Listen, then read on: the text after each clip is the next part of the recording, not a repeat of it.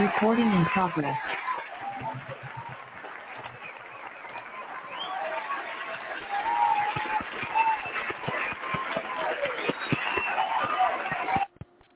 I'm Fred McMurray, which means this must be...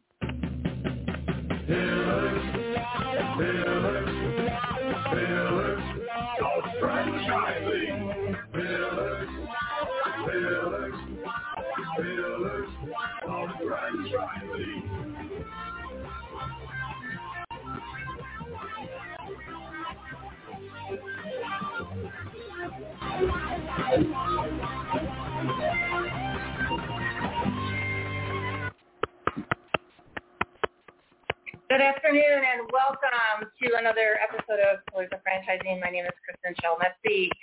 We have not been live in a few weeks now, so we're very excited to bring you a great show today. And without further ado, welcome Sarah Spain. What do you have going on today, Sarah? Hey, Kristin. How's it going? Good. How are you? Good. So I was kind of looking up our guest that's coming on soon, and my first thing to do, yours might be go to LinkedIn, but I'm like, let's go to Instagram and see what she's got going on.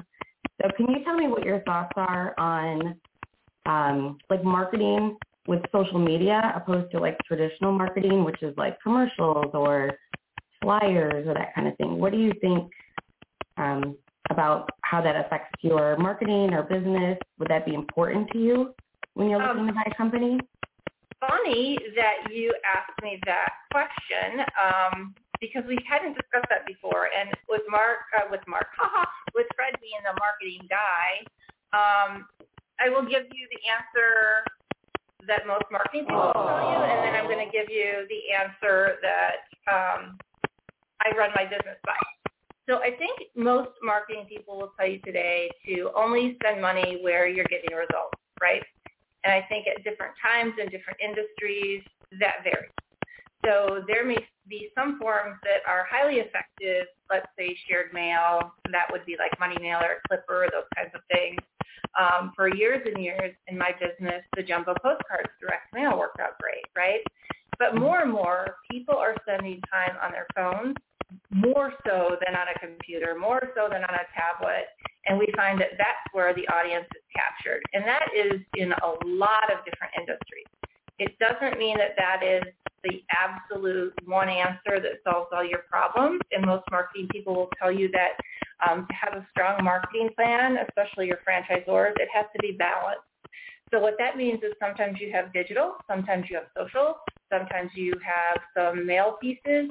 Sometimes, for us, we have vehicles that are logos. So it's really kind of your target audience is well defined in some of those mediums. You also have kind of a more widespread approach, again, if you have vehicles. So I don't think that there is a one simple answer to the marketing question, quite frankly, in any segment. Okay. Yeah, that kind of makes sense to me. When you're looking at as a company that might have different companies underneath it, so would that be something that you're looking at them for to say like, oh, they're taking care of it for me? I don't really have to do anything. It's already there. Like Molly Maid has that. You can get Molly Maid on Instagram anywhere where I'm working, or you can set up your own and do your own individual kind of things. Is that something that's a bonus for you when you're looking at buying a franchise? So absolutely, when you're looking at buying a franchise, one of the key aspects that you want to look at is how much support from a marketing perspective is the franchisor giving you. And there are very different categories when you talk about that. There are national marketing funds that franchisees participate in, and often what the franchisor provides is more of a, I'm going to use the word global solution to marketing, and maybe not market specific. So often franchisees get confused in the difference of, well, what is my total marketing spend? And you look at this 2% of sales or whatnot that gets spent on global or national marketing from the franchisor, but you're also obligated, and you'll find that in your operations manual, you're also obligated to local marketing. So specific to the zip codes that I service, or specific to, whatever territory you might be operating in. So again, another question that has kind of multiple answers, but I would tell you that if you don't have a strong marketing plan from your franchisor, whether they help you with local or they just do national marketing, it's definitely a question to ask, and I would say it's a red flag. Cool. Yeah, that's helpful. Thanks, Kristin. Sure. And now we are going to get on to our guest of the day, one of my favorite people, and I'm so excited to talk to her today, Ms. Sabrina Wall with Franchise Brokers Association. Welcome to the show, Sabrina. Thank you so much, Kristin. I appreciate you having me here. Well, we're really glad to have you on. And I know Ray has a million questions for you, but could you start off by kind of telling us how it became, from my understanding, you were first a franchisee, and now you are leading a large organization that is for franchise brokers, vendors, and franchisors. Can you kind of tell us about your journey briefly?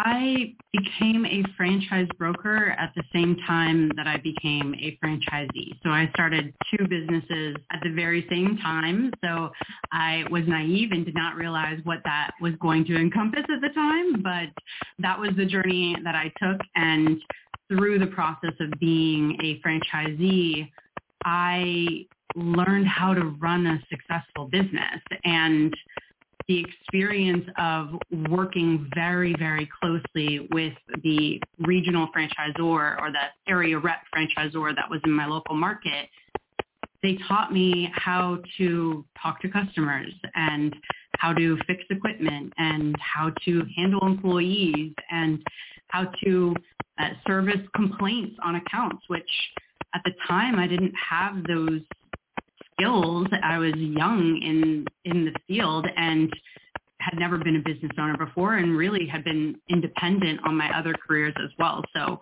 I just didn't have a lot of experience, but the franchise is what gave me the confidence and the power to understand how having a support group around you can literally change your experience, where someone who starts with very little and almost no experience at all can become someone really great because the team that surrounds them lifts them to that place. And so I just had a very positive experience with my franchisor. And then also as a broker, I loved being a broker in those early days because I loved finding how many businesses were available to just any average person that had a will and a dream and a drive, like they could become an owner. And seeing that, like really getting to dive into the different concepts that were available, which were unclear to me at the time. I really believed you had to have millions of dollars and all this business experience in order to become a franchise owner. But through that industry, I was exposed to so many concepts that I had no idea existed. And it just opened my eyes to how close the American dream is to anyone that has the willingness to take it. Absolutely. I'm getting the impression, Sabrina, that it was kind of like the Wild Wild West when you started. Is that kind of true to a certain degree? And if so, were you able to tame that? As a franchise broker, yeah, I had come from a computer science degree, and I got into the franchise brokering industry, and I was young, so I didn't feel like I could present myself very well. Like I needed the tools and the systems and the support around me to present myself well, to gain the credibility of these sophisticated buyers that I was working with, because they were my senior and they had all this business experience, and I didn't have that. So for me, as a broker in the industry, I wanted really professional tools and resources, and I wanted to understand not just the marketing material or a little paragraph about the franchise. I wanted to understand the actual merit of the brand. Like, how good is it really? And so I started building all of these tools and presentations and these research tools that helped me to research and analyze the different brands. And then I started reading FDD after FDD after FDD. And these are, 200-300 page documents. So they're not, and they're legal documents that are not that fun to read, but I wanted to make sure I understood what I was representing. And that began this process of pulling together like-minded people that cared about that, about not just presenting a small number of brands that were simply the ones that paid a good commission, but rather looking at how strong is this brand really and how strong is it for the individual that's buying it, because you have different buyers. I'm sorry, but I may have missed, when you bought your franchise, did you use a broker? No, I attempted to use a broker, but I had a very bad experience with the broker, and I thought, if this is brokering, we can do a better job at that. All right, what? Well, and that's why I asked, because, it's often somebody looking for something and they either can't find it or they don't have a great experience where they find opportunity. My experience was opposite, and the reason I wanted to be able to help people buy franchises is that I had such an amazing experience with my broker that I was like, this is so great and it's so rewarding and I can't wait to help people. So we kind of come at the same thing but from two totally different experiences. Right. Yeah, absolutely. I mean, there's an array of different types of brokers out there, just as there's an array of different types of franchises and an array of different types of independent businesses as well. And so it's really finding what kind of person is really an ideal fit for you in your journey and path, whatever that is. So what do you think makes FBA, Franchise Brokers Association, different from the other companies out there right now? We have a very, very high focus on education and community and doing everything.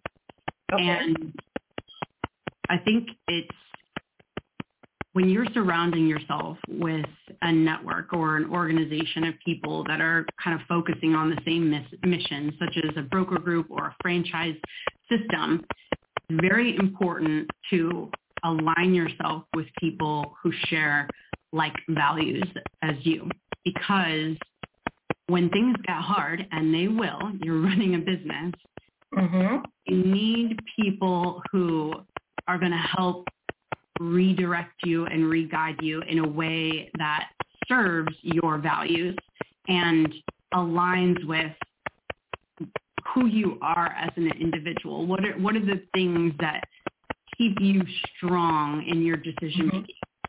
And our organization has many, many community events every single week. Every day I talk to brokers where we're all coming together and we're helping each other. So there's this reciprocal respect and pulling up and vulnerability of the people that are in the association, where they bring their issues and not only one person helps them, but everyone jumps on to help that person work through that client issue. Maybe they're just feeling down, honestly. Maybe it's just something that a deal didn't go through and they're feeling discouraged by it, and it was the right decision for the candidate, but they spent so much time. And so having that community that is always pulling each other back up, and realigning on the goals and values, it's so beautiful. And I just wish everybody had that, because honestly, when you're surrounded with people that are so caring and supportive, you thrive. Like, you really do thrive as an individual. All the best parts of you start to come out and materialize. And the more challenging parts of you, they start to fade and drop away because you're not giving them your energy and attention. Mm-hmm. And that's what we all want, right? We all be our absolute best and have our strengths and talents come out and be realized in our experience. Sure. Ray, I understand you have a question from the audience. You have one? No, you do. Well, I have one of the things that came to mind listening to Sabrina was that she read many, many FDDs, which of course is not something I can do. I fall asleep easily. But one of the things that did come to mind is in the reading of the FDDs, is there a way of telling what the culture is like? And essentially that's what you're talking about is the culture. Is there some way, does the culture come out somehow in an FDD, or is it just the numbers? In some ways, you're going to have more of that through conversations with the leadership and franchisees, but you can find information in how they present their training.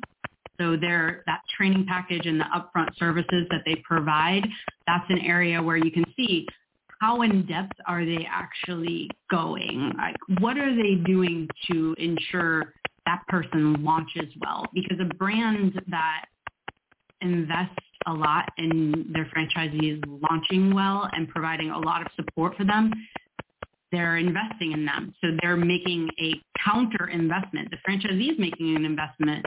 The franchisor is investing as well. And you can see that in the disclosure documents. You can also see it in their retention rate. We have a calculation that shows us how many franchisees are leaving the system, are ceasing operations. And so we calculate a retention rate so that our brokers can easily see that. And then you look at things like how they handle conflict in their lawsuits. What are the types of lawsuits that they're having and what kind of conversations are they having? And then finally, you look at the leadership to see how long the leadership has worked together. And if they've worked together a long time, you can start to see that they've worked through their baggage and they're an effective team because they're staying together for a long time. And so those can be indicators. They all need to be validated, of course, in your research process, but they are indicators for what the culture of the brand would be. So let's talk about, Sabrina, with all the information that's available out there for people who are looking to buy a franchise, what do you feel are some of the 5 most important pieces of information that people should be looking at before they buy a franchise? Cost, validation, the retention rate of franchisees, I think is extremely important. I also think the business model of the franchise is very, very important. And then, of course, the financial performance of the brand. I would add a bonus, which is the training and support, like making sure that they are really launching them well. But, I mean, you're probably pretty familiar with that group of them. But I would say that whenever you're going through a process of evaluating a franchise, those franchises that have a model that is really designated and designed to help their franchisees grow in revenue, and they structure how they make money close to that, then you can find that you're not just aligned in today's group of people with that franchise, but you're in line with tomorrow's and the next decade of people that are in that franchise. They're financially incentivized and set up in a way that aligns with what the franchisees' incentives are and alignments are. So you're saying alignment now.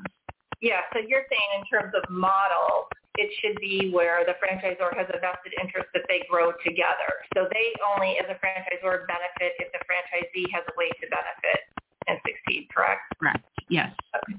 Is there one that you would say people should avoid, a certain type? A certain type of franchise? Yeah, a certain model. I personally have witnessed many brands that focus on selling and it's not all of them, of course, but there are some brands that their model is really more to make their franchisees a customer, a long-term customer, and they just make kind of the bare minimum and they just kind of keep them in business. That to me isn't a really thriving structure. So when they set up their model to kind of make the franchisee purchase a big maybe package in the front, and then they have a lot of services that they have to buy through that franchise, if that ends up being a large portion of their revenue and a large focus for them, it changes the incentive to make it not aligned with the franchisee. It's more, how can I get more franchisees in and even resell that location if they fail? Because I'll make more money reselling that location if they fail. So those tend to be ones that I don't love. You know, they are good for some people and they work for some people, but for our, just as a general rule, we try to not go that direction. Yeah. So I have a question from the audience, and I am really interested in your take on this because I know what I would say, but it's interesting to see what you would say. Do you feel like the broker is working more for the potential franchisee or more for the franchisor? So we have a very interesting business because we kind of, we are paid by the franchisor. So from a legal fiduciary responsibility, the franchisor is the one that pays us. So the franchisor is our client. But because we have so much inventory, we have the ability to switch the client from franchise to franchise if that franchise isn't a right fit for them. And this is kind of it's a unique space to franchising because you're both, a franchisor said this to me. He said the franchisor and the broker are both clients and they're clients and vendors. You know, like they have both sides of it, and the franchisee franchisor are the same way. Like you're all a client and a customer, both sides. And so what that does is it creates this very unique dynamic where you're more incentivized to work it out and to work through whatever issue you're facing and to try to find the right solution. So for brokers taking candidates through the award process, because they know that if the brand isn't a fit for that candidate, the franchise doesn't want that either. So it is okay and acceptable as long as you have good communication and are being honest and clear in the process to move someone from one franchise to a franchise that is a more appropriate fit. And sometimes the client, most times actually, the client is figuring it out for themselves in the process. Like they're starting thinking, oh, I want this brand because I was a customer there and I loved it. And then as they start to uncover, what does that really mean? What is that? How is that going to actually impact me? What kind of liability am I going to be? What kind of revenue? What hours am I going to work? When they go through that process, all of a sudden that brand is no longer what they were looking for. And so now it's, okay, let's redesign what we wanted to do here and let's refocus on the things that I actually want. And if they're open to it, we can save a lot of time in the process and help direct them correctly in the beginning. But sometimes they need to go through that learning process to find out themselves. So we just support them and help them along the way so that they get to that discovery. But ultimately, they get to the discovery of what's right for them. Well, I think that's where the buyers become very confused, right? And that's where I think when you talk about having morals and ethics, you know, brokers are selling, right? And the big key to that is that, you know, while you're selling, by definition, you're selling really for me, it's more about helping someone find their way. You're advising them. And so it's always curious to look at people who charge a fee to help people buy a franchise versus people who don't, but they know that the broker gets paid. And so it's always a very interesting dynamic. And obviously, the people who are looking to become franchisees have to make a decision on what feels best to them. But I always tell people that, you have to find somebody that you feel comfortable with, that you can trust, that goes through really all the necessary steps to identify why are you looking, what are your reasons, right? And it's not just the broker should never be looking at, I'm going to sell brand A versus brand B because brand A pays me $20,000 a deal more. I mean, that's the biggest disservice that a broker could do to anyone looking to buy a franchise. Right. So, excellent. Ray, do you have any more questions on your computer? I just have a quick question, and what was coming to my mind was the winnowing process. In other words, so what did you suggest a prospective buyer maybe look at 10 FTDs and from that select, I'm just pulling numbers, so you tell me, maybe 5 that he's going to go on Discovery Day. And when they go on Discovery Day, what should they be looking for? So the narrowing down process, typically you're not going to be reading the FDD unless you're very interested in that brand. So you go through some initial discussion and discovery first before you ever get to that point. Once you do get to the FDD, most franchisees that are looking to be, or most potential franchisees, they have not spent a lot of time reading a bunch of FDDs, so it kind of becomes gobbledygook. Even if they're very intelligent, they're just not used to what are the franchise terms and what does this actually mean in practice. They haven't gone through enough of them. So I think that's a pretty arduous exercise to go through a bunch of FDDs if you're not an industry professional, but having a good team around you of trusted advisors that can help you to sort through all of the brands and then find the ones that are going to give you what you're looking for and then researching those, that's a really powerful process. And I talk to franchisors, franchisees, brokers every day. One of the things that I've been hearing consistently in the last few months especially is this major increase in franchisors who are reviewing the data on their franchisee success. And they're telling me when we get leads, candidates that come to us through a franchise broker, they are significantly more successful in our system. And so they're like more and more, you're seeing entire franchise brands switch their model from any outside advertising to move to 100% broker model because the ultimate goal for them is that qualified franchisee that they can build this system with in such a beautiful, profound way. And if they can find those people and surround themselves with those people, well, then they can build something really meaningful for a lot of people all at once. So brokers provide a lot of value in that process, being able to fine-tune, direct, and clear the clutter, make it organized, and say, hey, here are the options that get you what you're looking for. And you had also mentioned on Discovery Day. So on Discovery Day, the things that they are looking for is they want to see the team. How does the team work together? How visit a location, test the products, see the systems. You're getting a glimpse into real operations of that business before you ever pay anything. And that's not extremely common in the world. And yet through franchising, you have this lens of clarity that puts this picture of information into complete focus.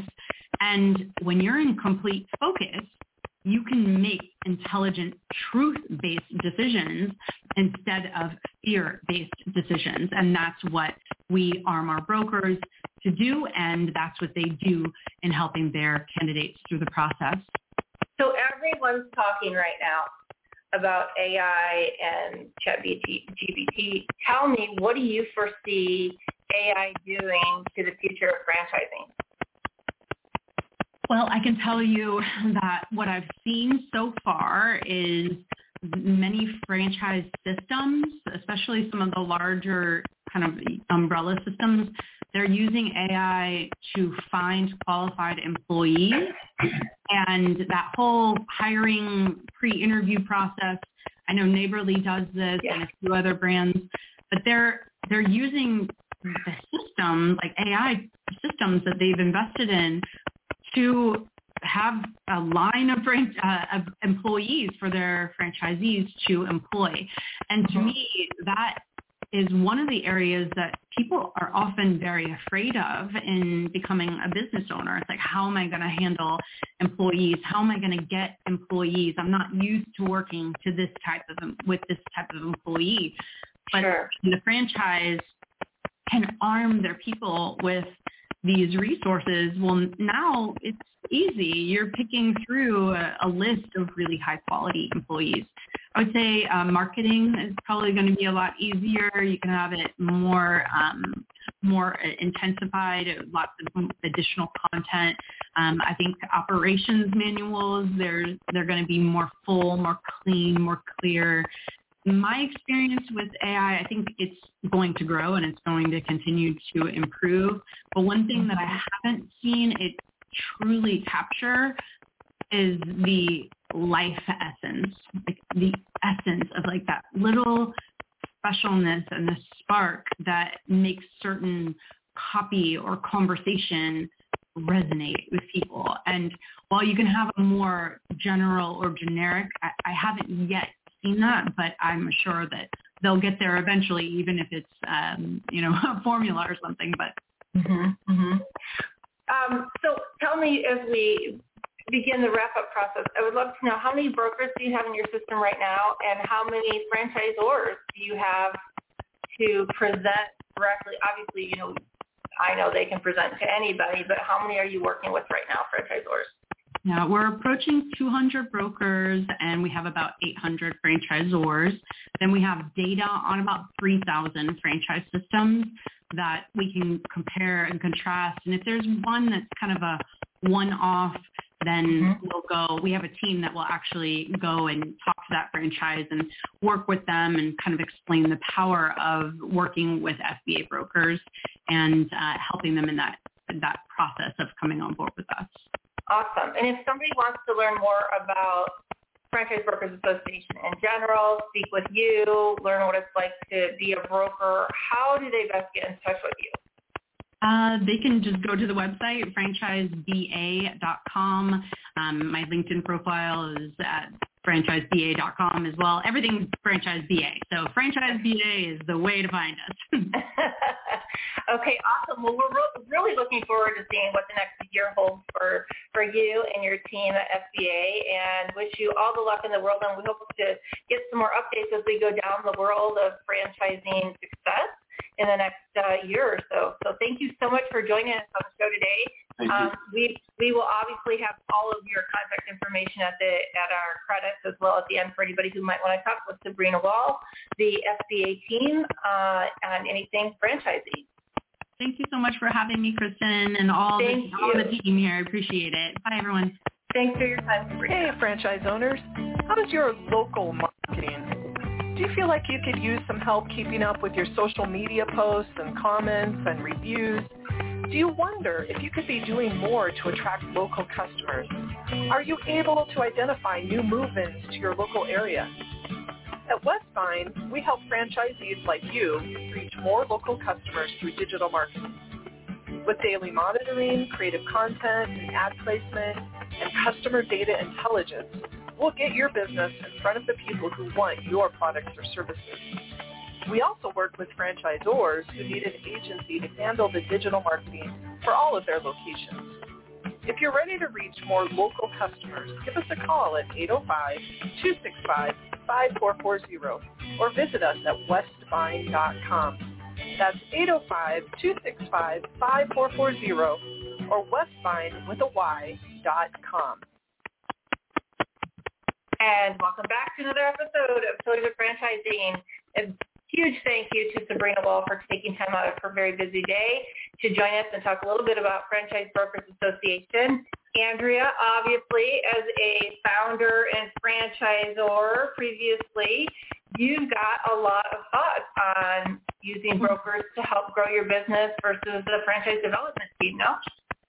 Yeah, I mean, it's such I hate the word controversial topic, but it kind of is, because I know that some franchisors have such a strong opinion on brokers, and they just they just fundamentally don't believe in it. Others don't understand why someone would not just go the broker route. And I think there's a lot of gray area in understanding really, I think, the difference too between what the fran development person does and the broker does. And I work now with a lot of franchise brands that want to grow, and there's just a lot of misconceptions about how a broker network can help them. And also, I think one of the biggest things is, and Sabrina touched a lot on this, is from the franchisee perspective, is really looking at what is in place for the franchisor to actually be ready to franchise. And I think brokers can really be instrumental in helping a potential franchisee understand that. So, I see value in both ways, but the reality is organic leads are not, they run out quick. And then, once you get to the size of like a McDonald's, well, of course, you run out of territory, right? So, you need a little bit of both at different stages. So you grew the whole SCOA brand, which is incredible, and got it to a point where, the umbrella company came in and bought that. When you first started building your business, did you feel, and I'm asking this because I know you participate a lot in Springboard, which is an event for emerging brands. Did you feel like brand development that was under your direct umbrella could speak to the features and benefits better about your brand because they had one-on-one contact with you? Or did you feel having a broker or advisor or consultant was just as good? Well, the thing I discovered when I started working, the first network we started working with was FranNet. And what I realized right away was I did a discovery day with the FranNet brokers, and the questions they asked made me really realize, like, I had to have ducks in a row or they were not going to show my brand to anyone. You had to have a training program, clear, easy to follow. You had to be able to communicate what their client was going to come in and experience. Sure. You had to show what your operations management tools were. You had to show what your marketing planning was and how that was going to get those locations to cash flow positive, and when, even though they wouldn't necessarily be able to communicate that to the candidate, they wanted to know that if they recommended your brand, they were going to look like a great broker. And that was, a part of it. But what I realized after I started to get broker leads in is it's a really great experience when they send you a lead that's a good fit. And Sabrina mentioned this too, because if you're getting an organic lead, you're having to teach that lead what franchising actually is. So you're having to explain to them why you can't tell them how much money they're going to make, and why you can only speak to certain things and why you can't speak to another. You're not trying to be unhelpful. You're actually protecting the franchise industry and them as a potential franchisee, because you're not selling them on something that you can't verify. I think that's a really good point. I wanted to just stop right there for a second. Yeah. For people who are listening that are in the process of thinking about buying a franchise, if they haven't been following along and they're not familiar, the franchisor, it is illegal for them to discuss some of this information, and that's what you're talking about right there, right? Is that if you are somebody out there and you think you want this specific brand, and you call up and you say, I want to buy, I want to be a franchisee for you. Tell me how much I can make. Tell me all this information. the franchisor isn't trying to be slippery with you, though it might feel that way. By law, they cannot disclose certain things. And so I think that's a really good point for people to understand is when franchisors don't disclose information, it's quite often because it's illegal. Well, and it's a big red flag if they are. I mean, yeah. But when a broker sends you a lead, you skip that whole step of having to teach that lead what franchising is. So, and another, really big thing that can happen with an organic lead is you have to send the FTD at a certain point in the process, and it's early. And that can be a very scary document. It's very seemingly one-sided. It allows for a lot of things that seem like, how are you ever going to make any money? And so if you don't have someone kind of explaining why those things are in there, then you could very easily have a candidate just look at that and say, oh my God, this is way too much. Like, this doesn't seem right. So I think there's that aspect, and time kills deals. Brokers are great at keeping a franchise candidate on a timeline. They want to move them through your process. And for us, I think it really helped us create a process that we could put people through in short succession to not only get them to yes if they were the right fit, but actually get them to no really quickly too. Yeah. Because that's equally important. Yeah. And I think that's so important. I mean, obviously you've been through the gamut, so I do wonder, do you feel like some brands are better suited to using a broker? I mean, like, take McDonald's right now. They won't even touch a broker, right? Everything is 100% in-house, perhaps because they don't need to pay anybody else to help them. I mean, I'm sure they have a plethora of reasons, but is there a point in time where you just simply don't need the help from brokers or consultants anymore? Yeah, I think there is. I mean, the way I look at the broker networks is they really are a lead source. And I think if you're looking at them in a different way, maybe you're going to have a disappointing experience, or you're going to have an expectation that's unfulfilled. Yes, they do cost a lot when they close a deal. But the reality is you can also throw a lot of mud at the wall and pay a lot of money. That's probably the wrong cliche. I know I get them wrong all the time. But you get the point. And nothing sticks, right? And you're paying that up front. At least with the broker networks, for the most part, you've got some fees. And discovery days with brokers, although after COVID, those seem to be fewer and far between. But you're paying when they close the deal. So, you're incurring that cost generally when you're getting paid. So if you look at it that way, it is a little bit different. Like, you're not going to get a lot of traction if you're spending like $1,000 a month on lead gen on your own and you're just trying to figure it out without any kind of real digital marketing background. I think it would be really hard. Well, and I think that's a really good point too, because what the franchisor has to understand is that the brokerage firms like Franchise Brokers Association, they're spending a lot of money too to find qualified leads. Yeah. And then, sometimes an organization like Sabrina's is out there, they're fishing for leads, and then the individual brokers, they're fishing for leads. And so from a franchisor perspective, maybe you let them all invest that money and see what they come up with, right?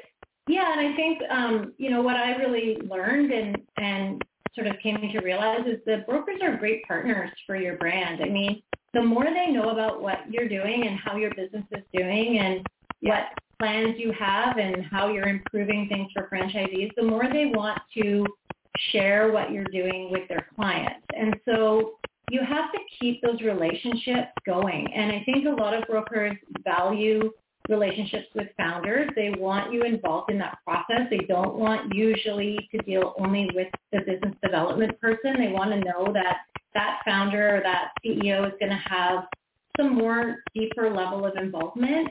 Totally agree. Yeah, and I mean, the reality is that's important to a system. Yeah. Right? Well, I feel that way about some of the folks that we've had on our show, quite frankly. I mean, it's great to talk to some VPs of friend of, but I want to know, like, kind of the mouth of the person that started the company. The buck stops here, right? And when we talk to somebody who says, well, that's not really my thing, it's really more of a brand development thing, well, shame on you, because if this is your brand and you don't know those answers, I think you're not in the right seat. Yeah, it's true. And I mean, I think the founder also needs to really understand their FDD. And in fact, everyone that works in the system needs to understand it. And I think Sabrina would agree with this. It is not a negative thing. Like, to me, an FDD, a well-written FDD, is an incredible tool to be able to use to walk someone through the process and have them go in with their eyes wide open, because you want them to have as much knowledge before they sign. You don't want them to sign and then, oh my God, like they didn't know certain things. It's a disclosure document. It's telling them what to expect and what could happen. Yeah, a good point about that too that you bring out is that if you may find or feel that it's all one-sided, right? But I know I've talked to several clients and they're like, oh my gosh, this doesn't seem right, this doesn't seem fair. And actually, even with our own franchise system, where they changed our national marketing, how we had to pay for that. Luckily I could say, listen, I know it seems bad, but it's really it's industry standard, right? So in our case, I could say, listen, what, Molly Maid has chosen to do is really no different than anybody else. We just hadn't been doing it that way before. And somebody's looking at a brand and they're like, oh, I don't really like this. It seems like it's really one-sided. I can say, well, based on all the other brands in that industry, they all do the same thing. So it's not, it's not a bad thing. It's really to educate you, and you learn more. Certainly as a broker, now I'm like, okay, what is the next model I want to buy? Because there's so much out there, and the more you understand about it, again, to your point, you go in eyes wide open, and it can be wildly successful for somebody who's ready to really delve in and do some work. And I think a great broker is good at helping a franchisee understand that most of the clauses in there are designed to protect the system, which includes the franchisee. So, for example, if there's a clause about termination and the franchisor having the ability, and this has come up before, even in consult with, and can, they can just get rid of me anytime. Well, no, they can't. But they can. You want to have a mechanism to be able to get rid of a rogue franchisee who's damaging the whole system and might be right next door to your territory and doing things that make your brand, your location look like they're a part of something really negative. So that actually protects you. So sometimes brokers can be super instrumental in kind of helping a franchisee see the perspective of what that document is for, and how that can be very helpful to them as a franchisee. So, I mean, there's two sides, and the reality is when I say these things about the positives, that means that has to be the execution of a very strong, positive, skilled broker. And there are some that just probably aren't doing that. And they're maybe just showing brands that give them the highest commission. And that happens. That happens in any industry where they're paid by commission. So, I mean, I think that the onus is also on the person who's, got a broker. And I think Sabrina herself said she didn't have a great experience. It's pretty easy to tell, if someone seems a little bit incentivized, but yet they're not comparing apples to apples with brands. So I think those are good things to look for when you're a candidate, is asking your broker, well, how do you assess which brand would you think is the right brand for me? What standards are you using to measure that? So you know that broker is actually being quite objective. Absolutely. Important. Yeah. Well, Andrea, thank you so much. As always, we completely value you here on this team and all the experience that you bring. And hopefully we've been able to shine a light on some of the differences for our listeners out there today. And we look forward to talking to you hopefully again next week. Thank you. And right after this, we'll be back with Karen Kinsey-Ford and Ray Tiller. 50 graduates resulting in 7 new franchisees owning 8 franchise brands, more than a dozen skilled graduates who are employees of franchise companies, all of them having earned a concentration in franchising exclusively granted by the Titus Center at Palm Beach Atlantic University, plus more than 80 franchise professionals on our advisory board. The Titus Center for Franchising is on fire in West Palm Beach, Florida. What do you need to join us? My students want to hear from you. They may even want to buy your franchise or work for your company. TitusCenter.com. Hi, Hi, Ray. Long time no see. Yeah. It's great to be back on the show, isn't it? Yeah, it is. It is. What is our subject today? So it's interesting. I was thinking about, we're talking a lot, and I love the conversation about brokers, and you think about the broker relationship and the franchisor. And there's another part to this equation too. And when you're, if you're you're looking to buy a franchise, right? So you're a prospective buyer. A lot of times we focus on the culture of the franchising community. We take a look at the relationship with the franchisor, other franchisees. That's very, very important. And the one thing not to miss is the other part of the equation is every day we're going to be spending in the business we bought. And I think many times franchisees I've worked with or people that buy, their perception of what they're buying and the reality of what they're buying, there's a gap sometimes. Oh, yeah. Most definitely. I know when I bought mine, I was pretty much in the high-tech industry, so working with high-tech individuals is certainly a lot different than working with the employees we have now. So, yeah, it was a culture shock for me. Absolutely. And I think, when people are selling, right, many times the prospective buyer, they'll talk to the franchisee, they'll talk and they'll be like, I've got all these people, I have this wonderful team, this wonderful staff. And they'll take a look at the numbers. Wow, they've got a lot of people on board. And then when if they don't really take it a step further to interview those people, if they can, to spend maybe a day with them, understand, are they going to stay? What are their goals? What is that relationship? What's that culture like? Really digging in before they buy and understanding it. And part of it is it doesn't mean they're not going to buy it. It just means what are they going to plan for? What is that whole talent plan look like, sound like? How much are they going to have to invest in it to know that as they're buying it's just a really good idea. Mm-hmm. You're absolutely correct. And, of course, the other part of the culture shock for me was I was working with all guys, and now I'm working with all ladies. So with a guy comes in and says, hey, I want a raise. I'll say no, and he walks out. Yeah. So you don't exactly word it that way with the lady. Exactly. You have to smooth it out a little bit. And, it works, and you learn to adjust to it. Absolutely. Yes. And I think knowing your team is good. I think the second piece that I think a lot of prospective franchisees don't take a look at when they're buying an existing franchise is the kind of the market. They'll be told, oh, we think this is what we can do. This is what we did in the past. But again, really taking a look at that market, taking a look at the competition. What's the real prospect, and maybe doing their own market analysis, not just taking what people say, but really digging into that too, because too many times I found they have obscenely larger numbers than they can do. They think they can do it faster. So it's really the reality of that, because many times I've got something existing. This is going to be great. I can just plop in there and I can just keep it going and get it moving faster, but that's not always the case. So having that dose of reality, I think is a really very sound idea when thinking about buying an existing franchise.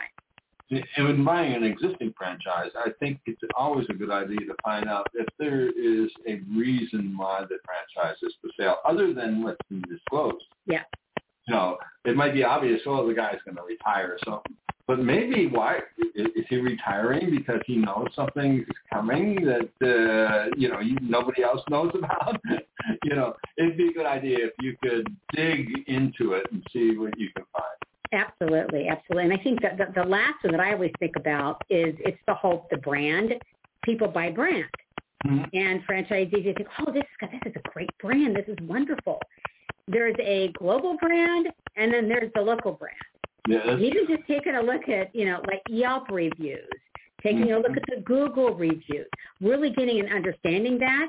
Because again, I have friends who have bought franchises, and they're like, oh my gosh, I should have done more work there because the brand has such a bad reputation. They just spend a lot of time and money, trying to correct that. That's true. You're absolutely correct. The national brand might be fantastic, and everybody recognizes it, but there's one area right. that's a problem, and that could be why the franchise is for sale too. Exactly. So that's why it's really, I just urge anyone buying an existing franchise to take like an onion, right? Peeling an onion. It's asking more questions, and then also making sure that you get into the franchise and understand the franchise and understand exactly what you're buying and what you're going to live with on a daily basis. When we were talking with Sabrina, we mentioned a little bit about Discovery Day. And one of the things that came to mind is I attended quite a few before I bought my franchise. And there were quite a few of them where were strictly numbers. So they brought you into what looked like a boardroom and put on a big presentation. You're going to earn this much, all the numbers, and But there was one, and the one I bought, who basically lined up all the employees there, and you shook hands with everyone that was there, and you knew their job and what they're doing and how they're going to help you. To me, that made the big difference. Again, and that's the franchisor. And then I think also within the franchise, that's a big difference too. Yep. Because we can have these visions of what it could look like, and that's great. But what do we buy? What's our as is? What's our as is situation right now? I'm sorry? It's what is our as is? What is our as is situation? It's almost like what's the current situation we have in the franchise, within the franchise. Yep. So anything else you have when you're taking a look at it? No, nothing. I think we're good. Okay. Thank you. Thank you, Karen. I'm sorry, I was laughing here. We'd like to thank you all for joining us on the show today. A huge thank you to Sabrina Wall with the Franchise Business Association. As always, we appreciate our $1 Million mentors, Jerry Akers, Andrea Mundy, Ray Tiller, Karen Kimsey-Ford for their continued commitment and insights to the show. Another thank you to Laura Liss, our franchise lawyer. And last but not least, a shout out of thanks to our friend McMurray. I am Kristin Selmeczy, your 5th franchising mentor, and together we are your resource for franchising success. This has been yet another episode of Pillars of Franchising, and remember to join us next week at 4 p.m. Central Standard Time, wherever you get your podcast. And remember, the dream starts here. Have a great week.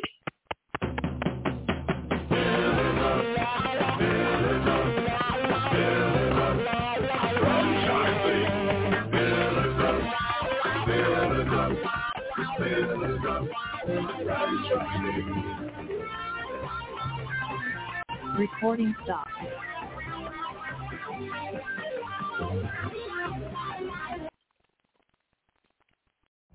Every day, we rise, challenging ourselves to work for what we believe in. At U.S. Border Patrol, protecting our borders is more than a job. It's a calling. Agents answer the call, working together to keep our country and communities safe. If you are ready for a new mission, join U.S. Border Patrol and go beyond. Learn more at cbp.gov/careers.